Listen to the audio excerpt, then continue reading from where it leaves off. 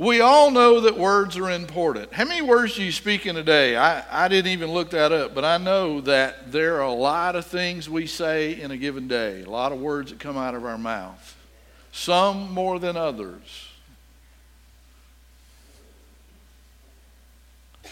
And yes, words have definitions. But what is most important about a word is how you use it.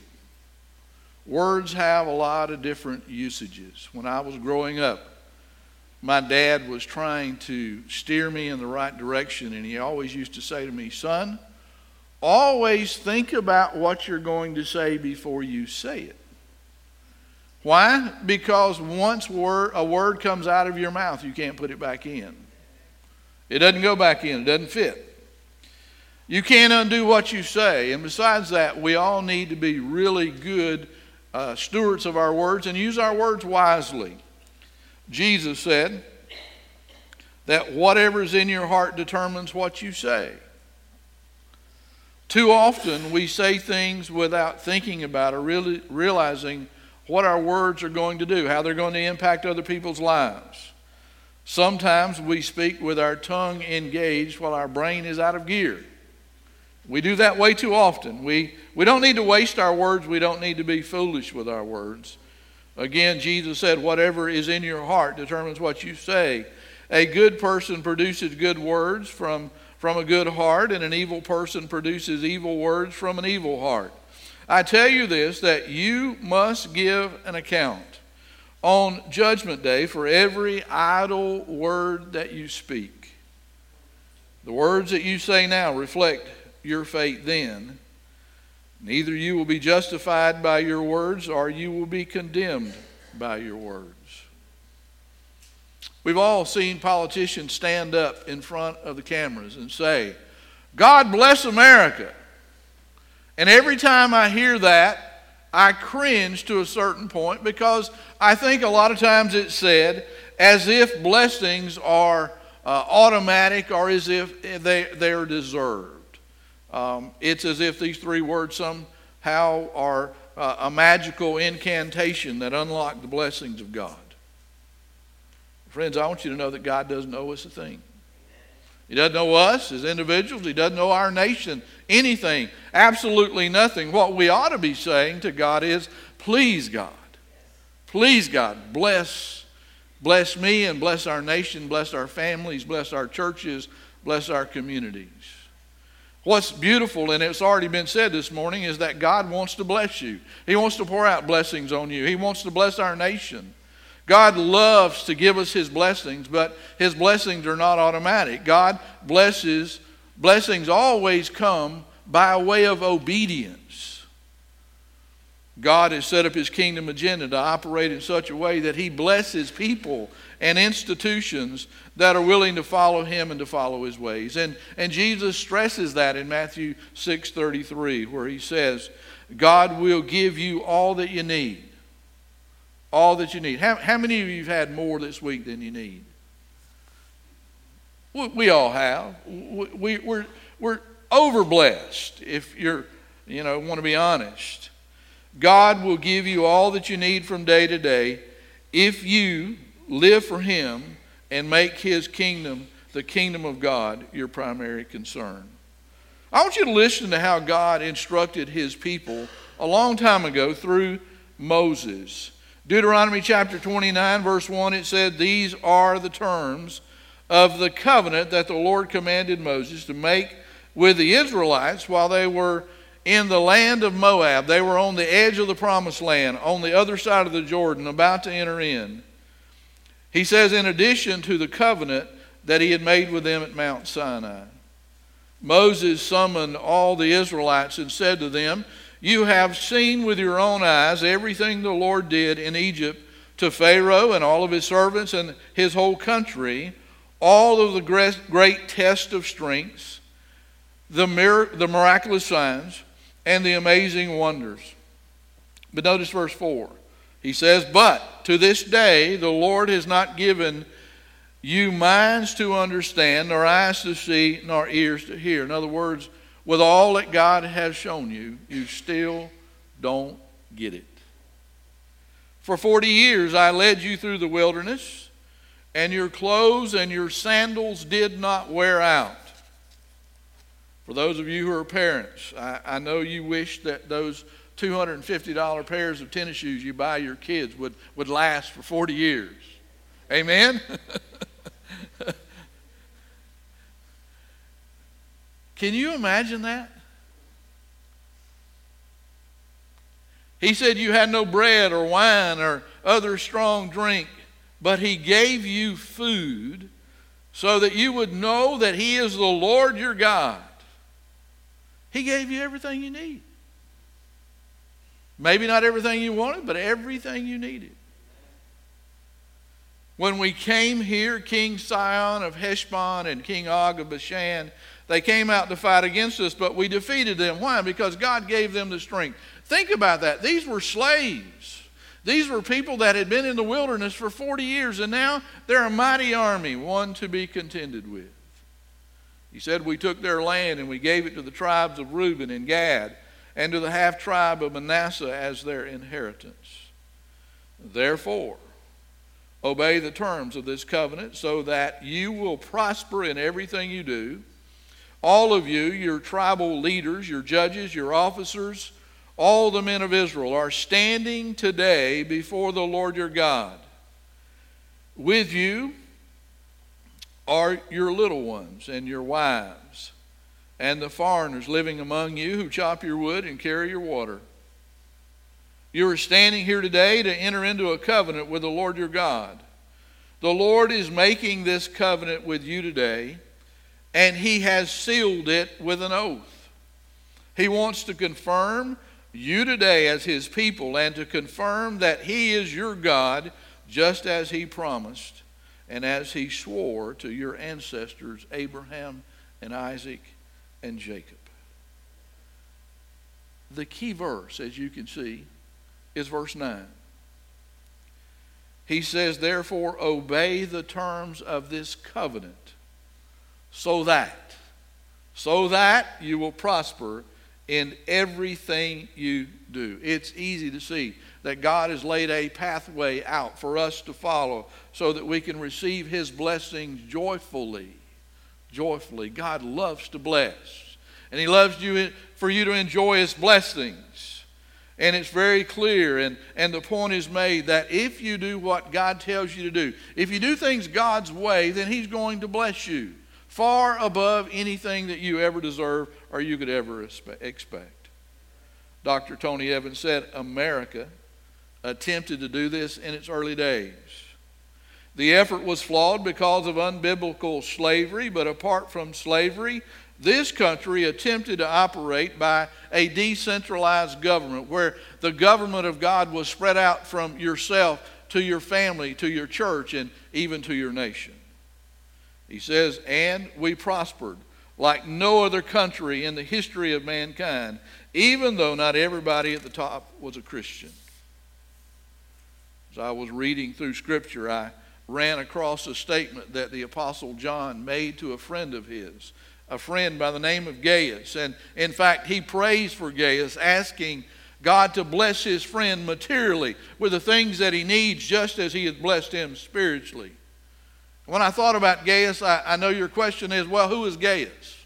And what part does he play in this? How is this verse relevant to what you're trying to say, Pastor? Well, I did a little bit of studying, and I tried to find out exactly who the Gaius was. And there are several men mentioned in the New Testament by that name, and we really don't have enough information to know exactly who John was talking about. What this I do know. Gaius was a very dear friend of John. In fact, he was a part of John's spiritual family, his community of believers. He was also a faithful follower of the Lord. He was a servant, and he was a dedicated student of the Word of God. He longed to know the truth about God because he wanted to know God. So 3 John chapter 1 verse 2 says this, dear friend, and John is saying this to his friend as he writes this letter, I pray that you may enjoy good health and that all may go well with you, even as your soul is getting along well. Obviously, John was expecting his friend to be blessed by God because he knew Gaius was a man of faithfulness to God. He faithfully obeyed the Lord. And he was living out that spiritual principle that simply says, if you do things God's way, then God is going to bless you. There are spiritual benefits that come along with godly obedience. Amen? There's a lot of them. And guess what? When you obey God and when God blesses you, then those blessings that he gives to you have a way of flowing over onto your family and to your church and to your nation. My daughter Jen is here today. We went to the same Bible college and we went through Dr. Lee's Old Testament class. And when you did that, you had to memorize Proverbs chapter 3, verse 5 through verse 12. You remember that, Jen? It was on a test. I'm putting her on the spot this morning. We literally had to write that out on a test from the New American Standard Version. Well, I'm going to deviate from that today, and I'm going to read it from the New Living Translation because it's a little bit easier to understand. But look with me at what this says. It says, trust in the Lord with all your heart. Do not depend on your own understanding. Seek his will in all that you do, and he will direct your paths. Don't be impressed with your own wisdom. We need to check that, don't we? Instead, fear the Lord and turn your back on evil. Then, when you do that, you will gain renewed health and vitality. Honor the Lord with your wealth and with the best part of everything that your land produces. Then he will fill your barns with grain and your vats will overflow with the finest wine. He said, my child, don't ignore it when the Lord disciplines you.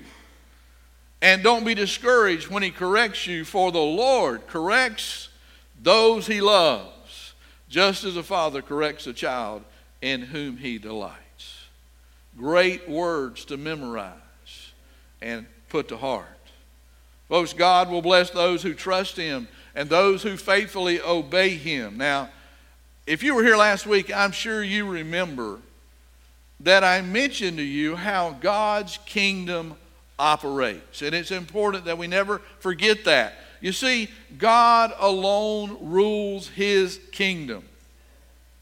God is sovereign. He is omnipotent. He alone is all-powerful. And he has centralized all of his power within himself. And in doing so, he has also decentralized all human power, which simply means that God governs through a plurality of human institutions such as self-government, family government, church government, and even national or civil government. So here it is. Hang on to what I'm about to say. This is important.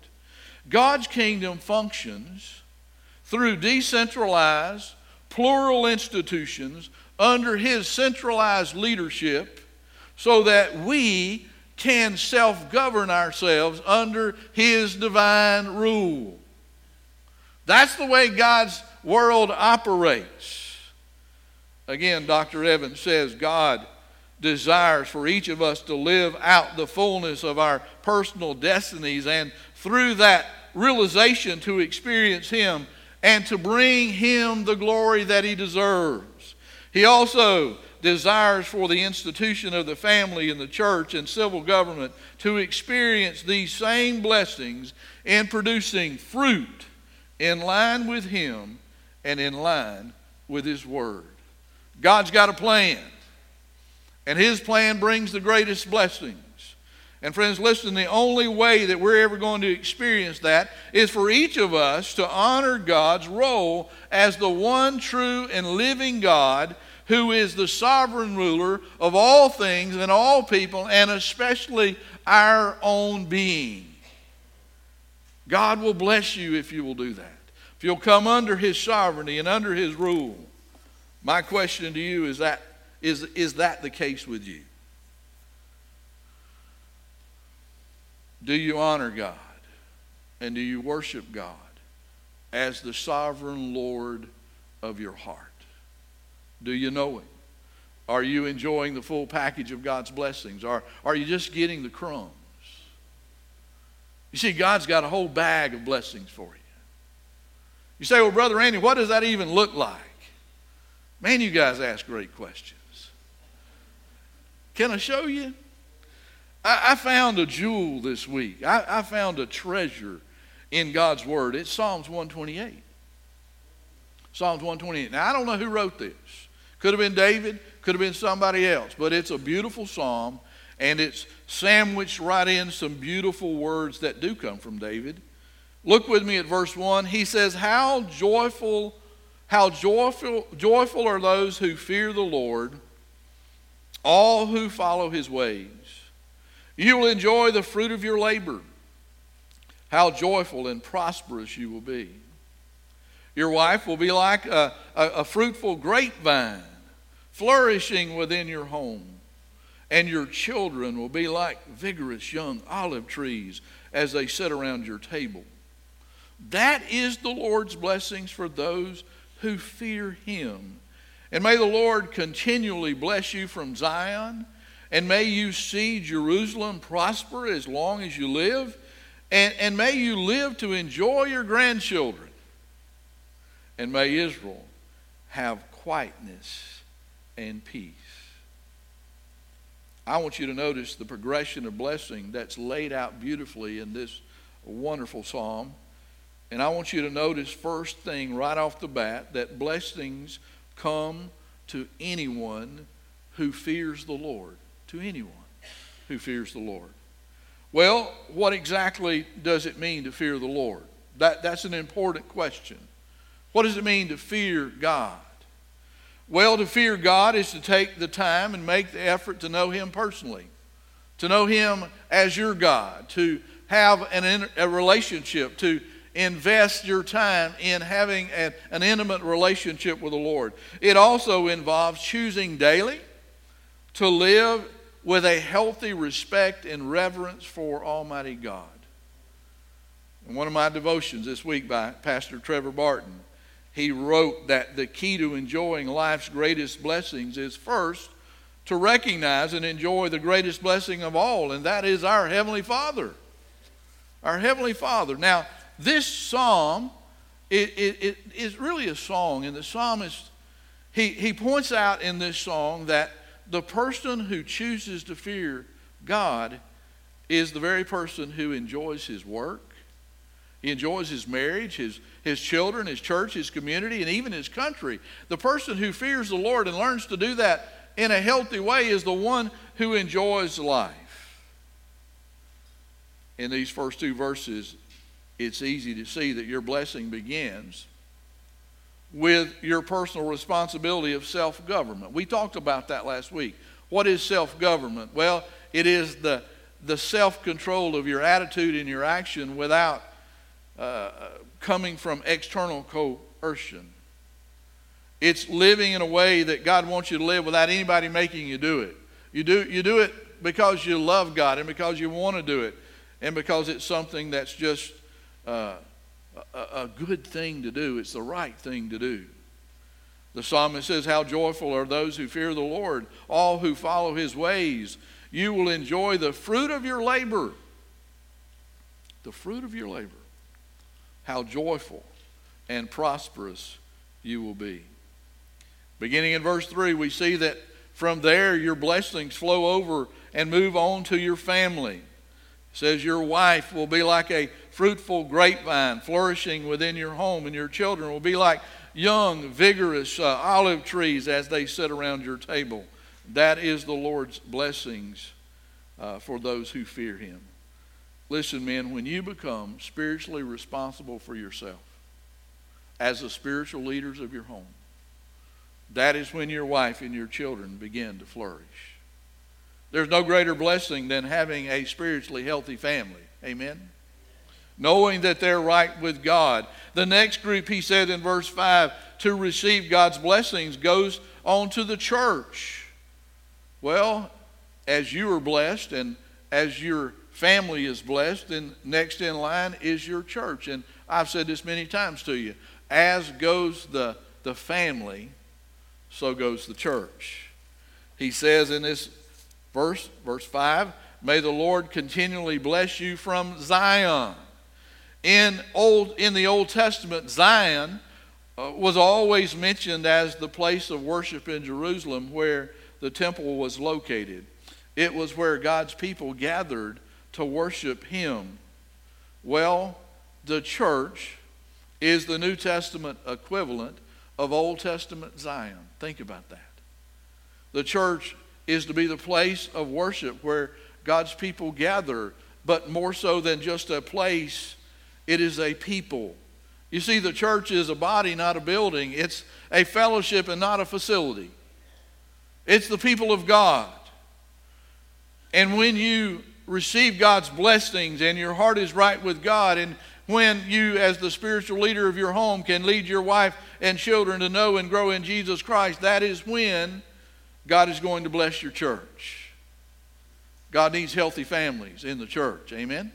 He does. The writer of Hebrews says, try to live in peace with everyone. Paul has as much as is possible. Sometimes it's not easy to live in peace with some people.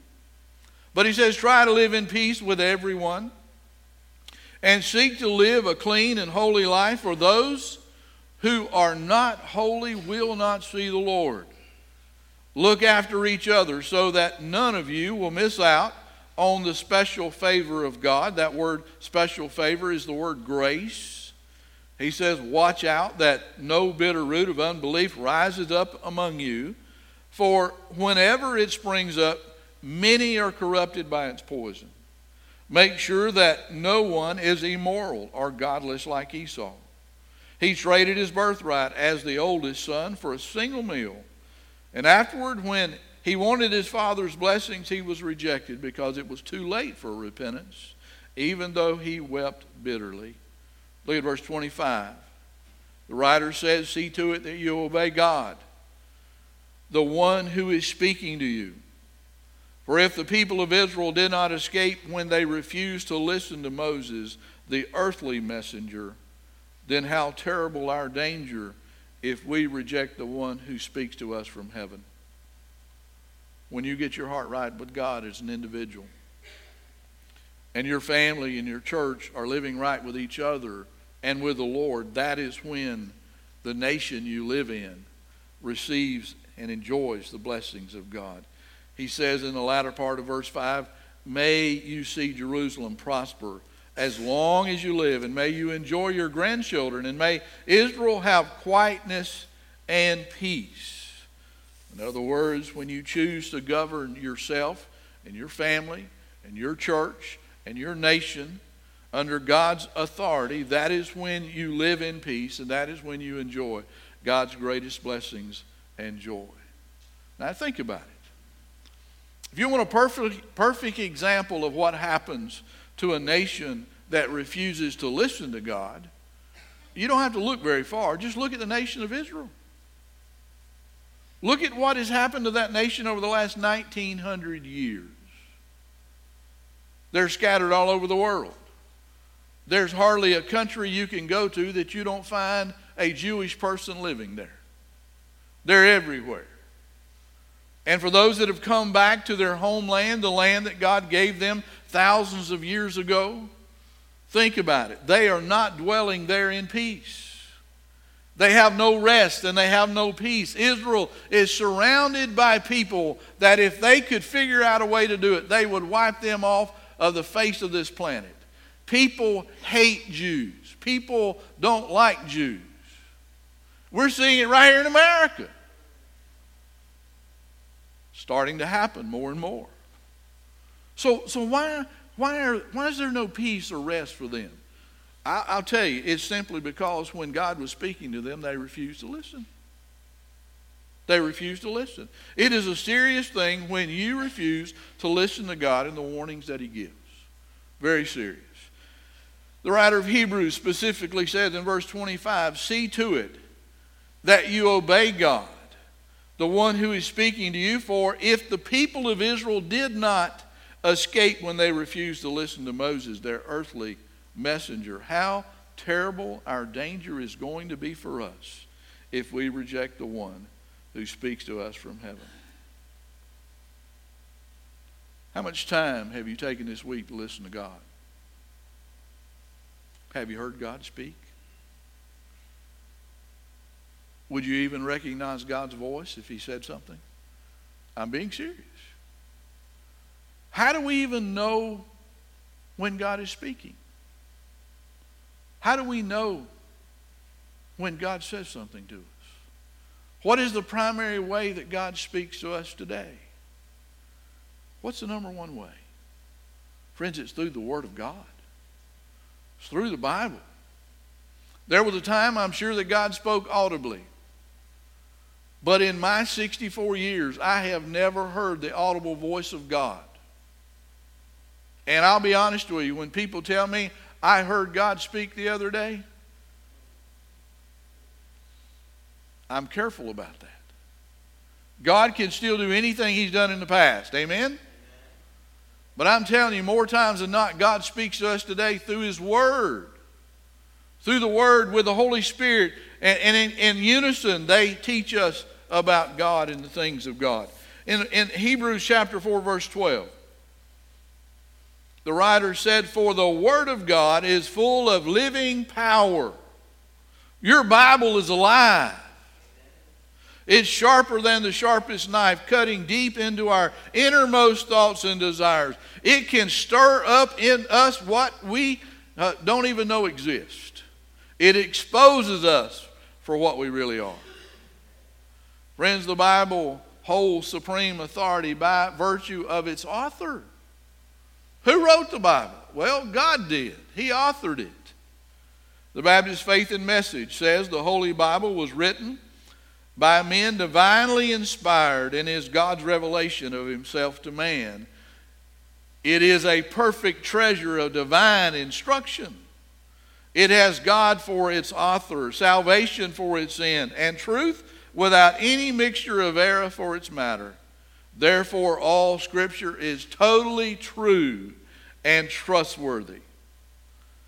When Paul was writing his young protege, his young preacher student, Timothy, he wrote to him and said, all Scripture is God-breathed and is useful for teaching and rebuking and correcting and training in righteousness. If you take that word, the God-breathed in the Greek, it literally means breathe out of God. From the mouth of God, it came forth. God breathed it. And God did breathe his word to at least 40 different men over a period of several thousand years. And they wrote it down. And what we have today, we call a Bible, was what God said as it was all canonized and brought together miraculously to be our Holy Scripture. You say, well, Brother Randy, how in the world did God make that happen over thousands of years? Through that many men? Well, sometimes God breathed his word into human writers to be recorded as if it was like dictation. In Jeremiah chapter 1, verse 9, it says, then the Lord touched my mouth and said, see, I have put my words in your mouth. Jeremiah experienced that. What God gave him, he wrote down. He also spoke it. But more times than not, God divinely, his divine truth flows through the minds and the souls and the hearts and the emotions of his chosen writers. But regardless of how and by whatever means, you can be assured that God divinely superintended the accurate recording of his divinely breathed truth by his divinely chosen men. I was reading John Maxwell the other day, and he said, in a supernatural way, God has provided his divine word in human words so that any person, even a child, can be led by his Holy Spirit to understand sufficiently to be saved. God alone is the King of creation. He is the ruler of the universe. He is sovereign authority. And just the same, therefore, because the fact that God is sovereign in his authority, his word carries the same authority. The Bible is divinely inspired. It's inerrant. It's the word of God. Dr. Evans again says, just as there's no higher authority in earth, in an earthly kingdom than a king, There is no higher authority that you and I can appeal to than the Word of God in His kingdom. The Bible is God's Word. It's also timeless. God's Word is timeless.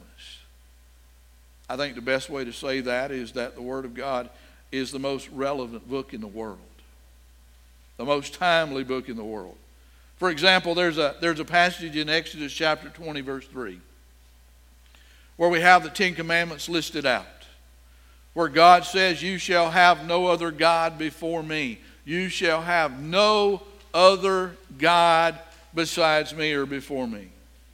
Folks, these words carry the exact same force today as they had when they were spoken and written down thousands of years ago. Sometimes people go, "Well, you know, Brother Randy, that was said in the Old Testament time. Those are just Old Testament words." Be careful. They're not just words of the Old Testament period. And they're not just ink on paper. This is the unadulterated, undiluted, infallible, inerrant, inspired Word of Almighty God.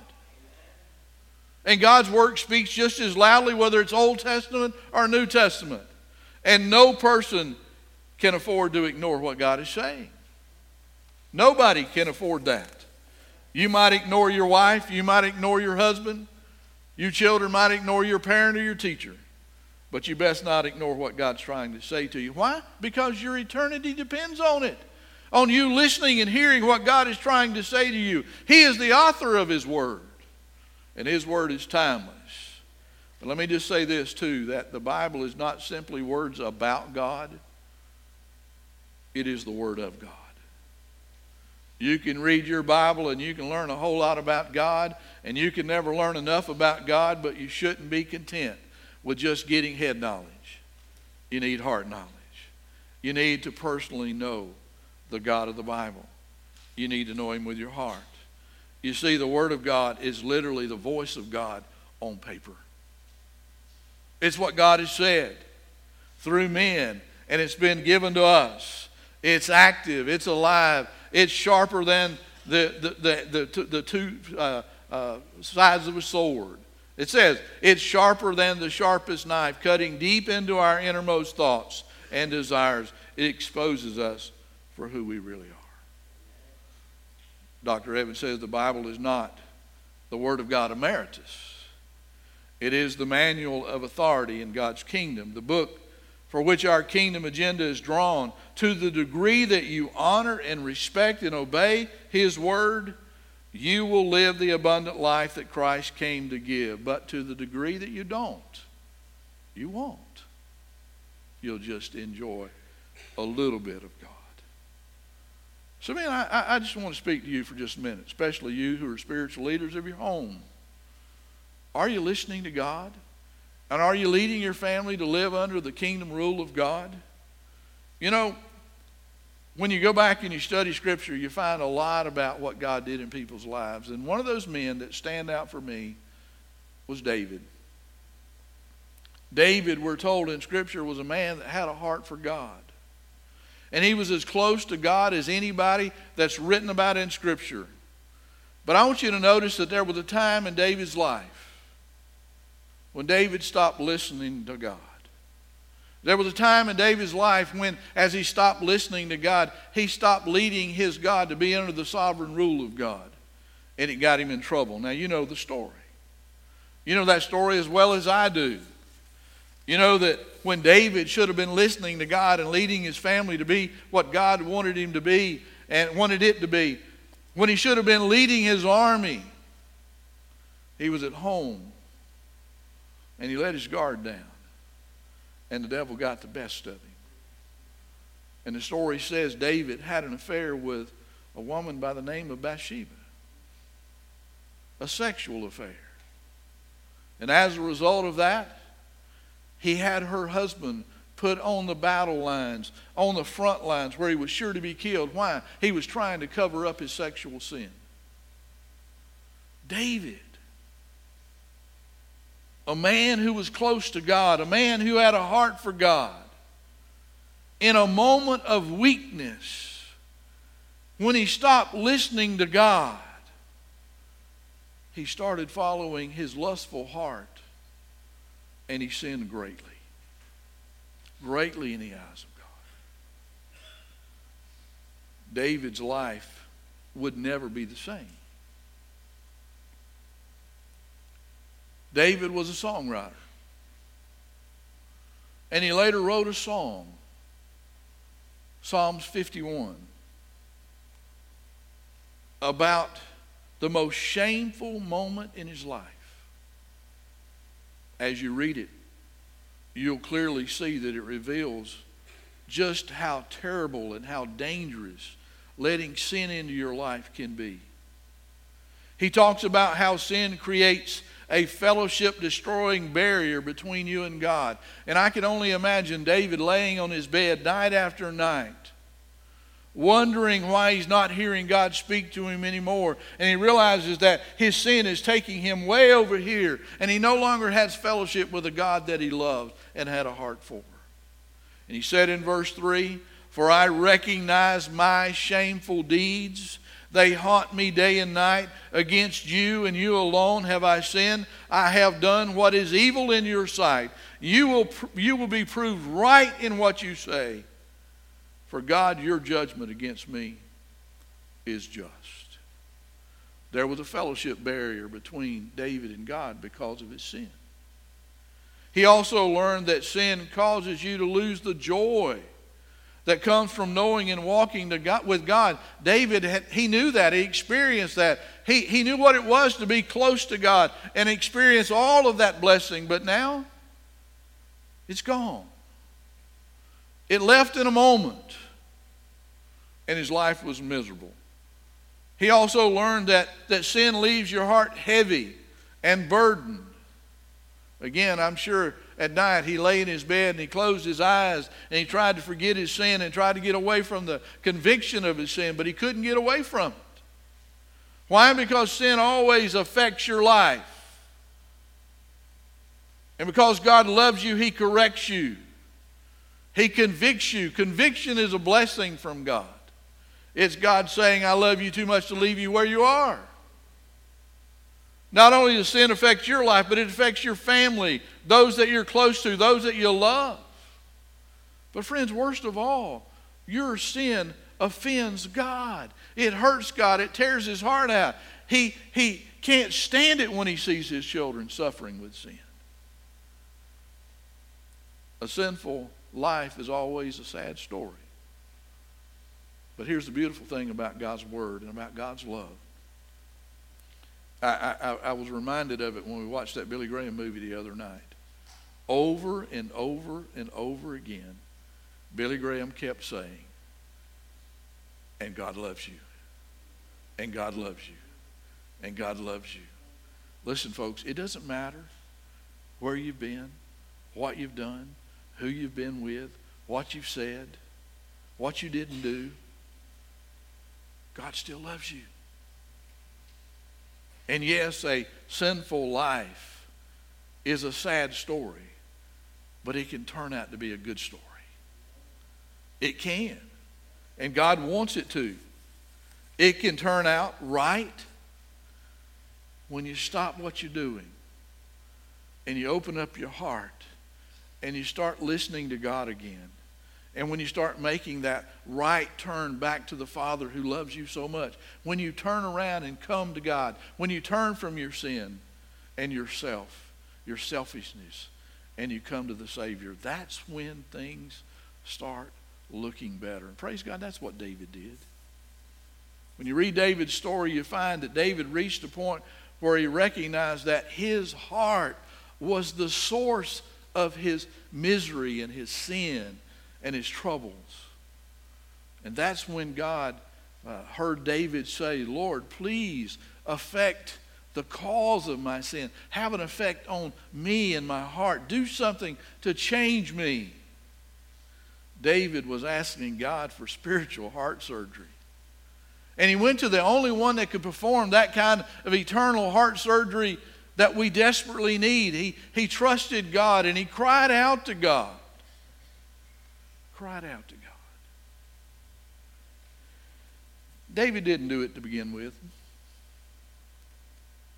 For a long time, David just tried to cover his sin. And he tried to live with it. That's what most people do. We sweep it under the closet door and put it under the rug, and we just go on and live a miserable life. But that's not what David did. And that's not what you need to do. Some of you are pretty good at that. We can put a mask on and we can live with unconfessed sin in our life. And most of the time, nobody ever notices it. But David didn't do that. Look at Psalms 51, verse 7 with me. At what David said.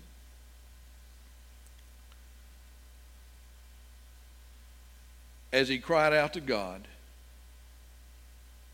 as he realized that it was his sin that had taken him far away from God, he said, "Purify me from my sin, O Lord, and I will be clean.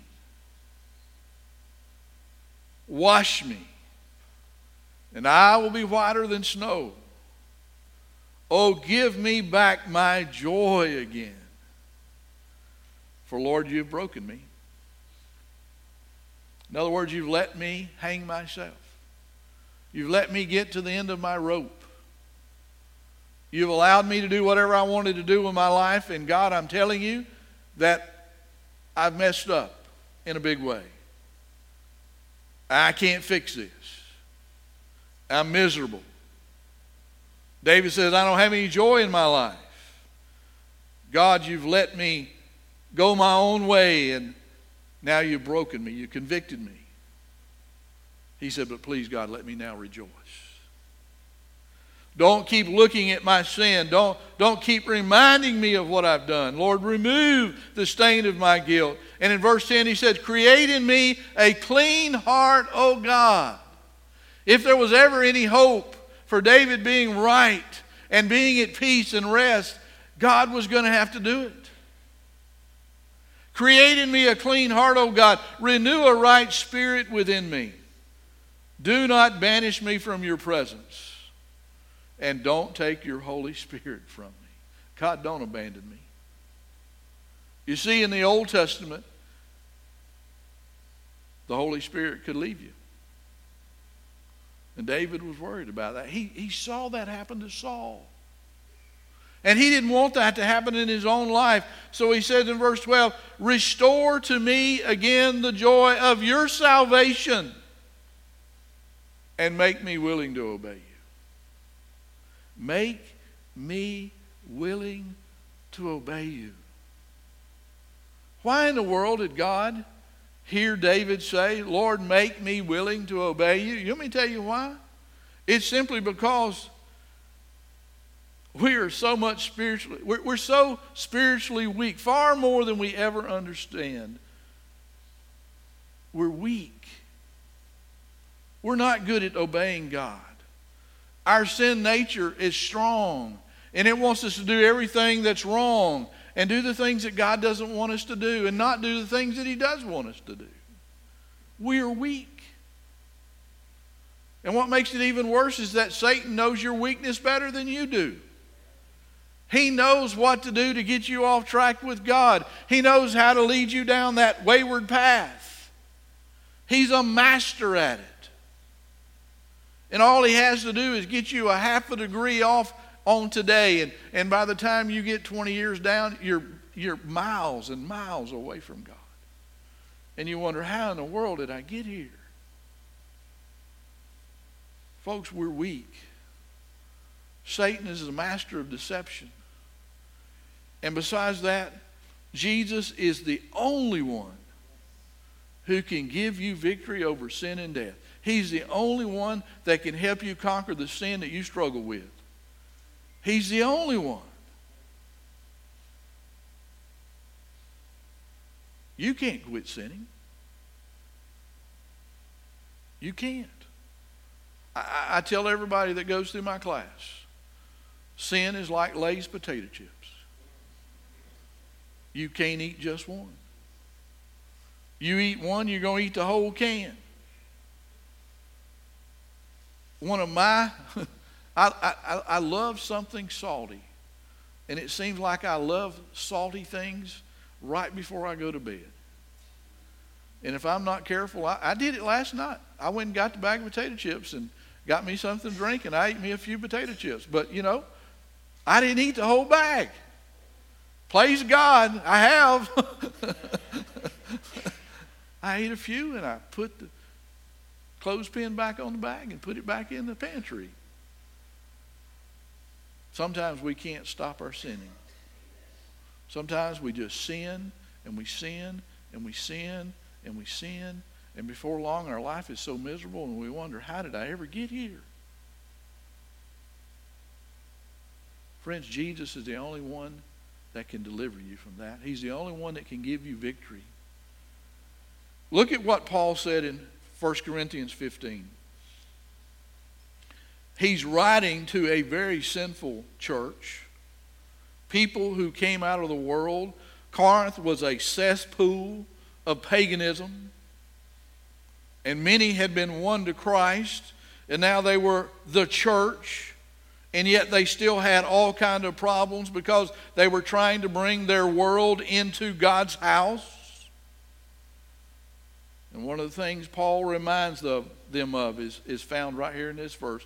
He said, how we thank God. Why? Because God's the reason that they were there.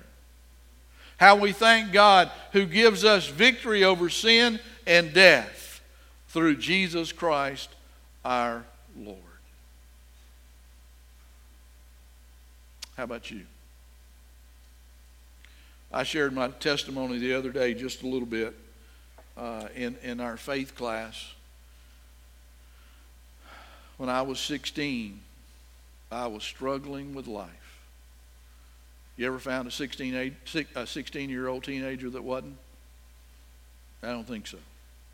Most of us go through a phase, and especially in those years. Why?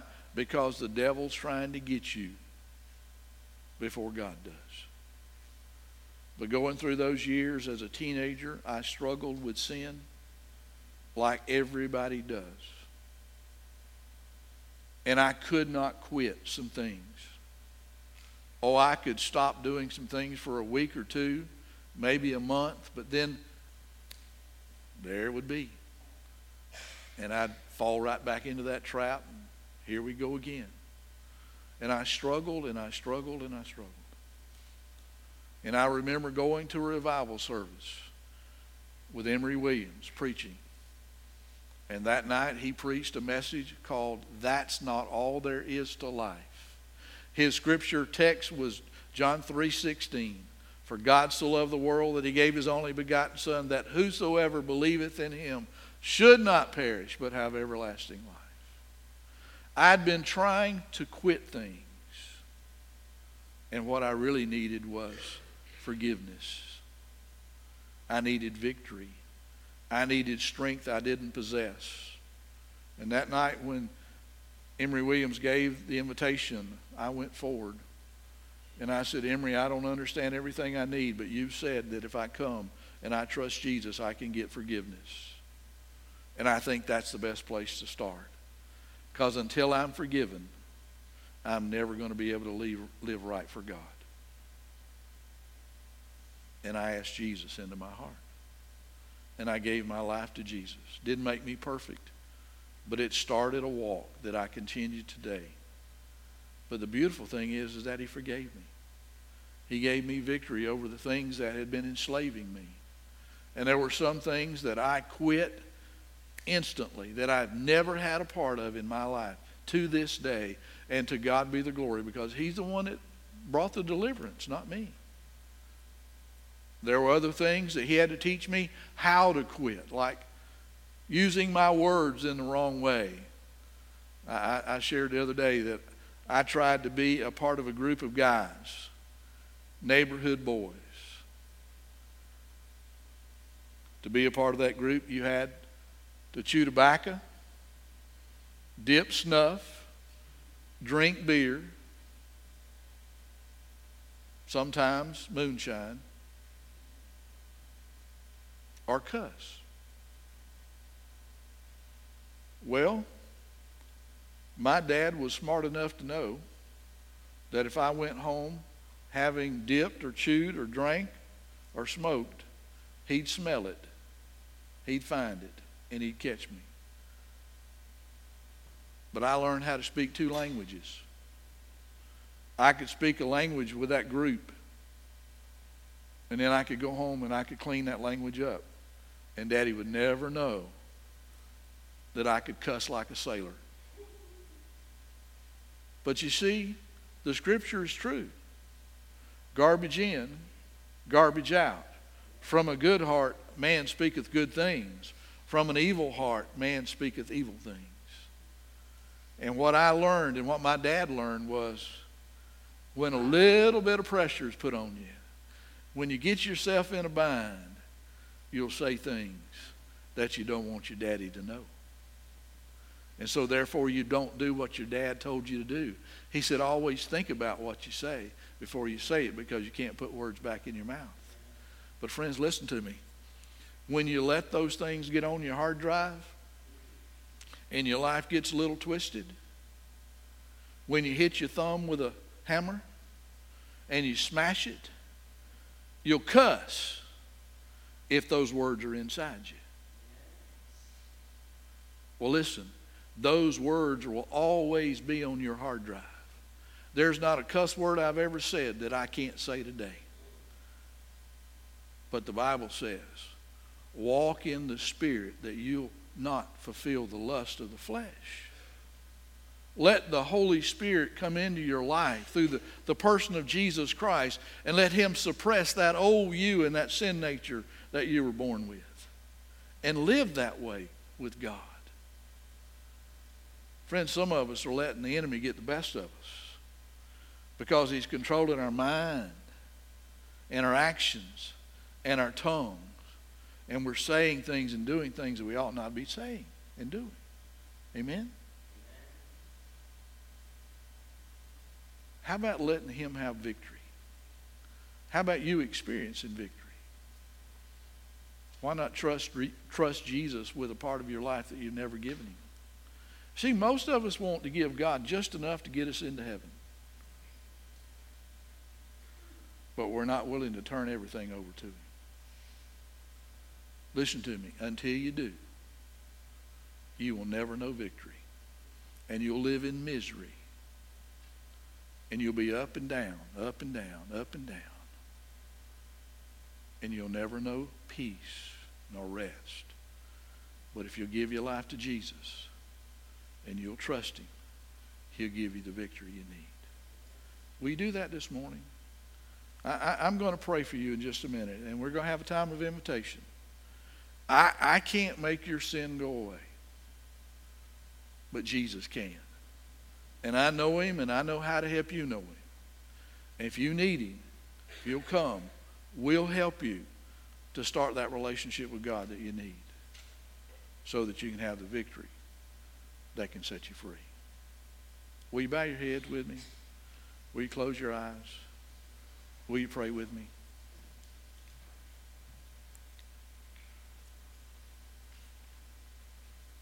Father, everybody in this room is in the same boat.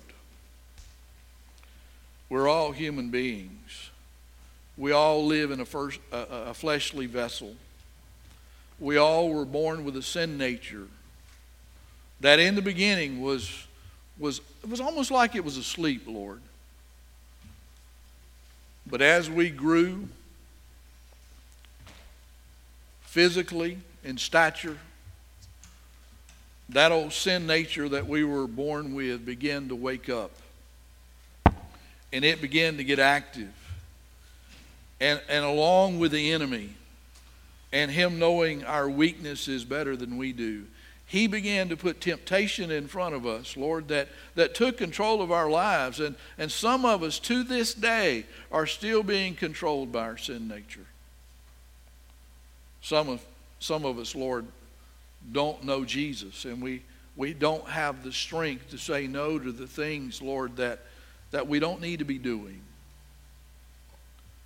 Some of us even right now are thinking, Well, I can't do anything about my sin today because if I do, people are going to know I'm a sinner. Well, God, you've already told us that. For all have sinned and come short of the glory of God. There's not a one of us that are perfect. But God, you're not here to love perfect people. You're here for sinners. You're here to love us in spite of who we are.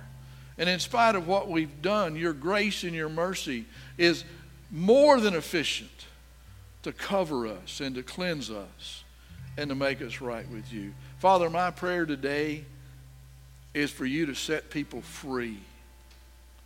To give them the victory that I experienced that day as a 16-year-old boy. And quite honestly, to experience the victory that I desperately need every day of my life. Oh, Lord, I still have that sin nature. We all do, even after we're saved. God, we have to walk in your Spirit to suppress that old sin nature. We have to be close to you, because if we don't, the devil will get the best of us. There are some here this morning, Lord, that are living lost. And yet there are even some, Lord, that are saved, but they're miserable because they've drifted away from God. Lord, do your work, please. Help us with our struggles. Give us victory through Jesus. Help us to draw close to you, and may your word affect change and bring about a changed heart in us. Oh God, we surrender our life to you. We ask for that mercy and grace that we desperately need. Lord, thank you that you forgive us. Help us to know that forgiveness.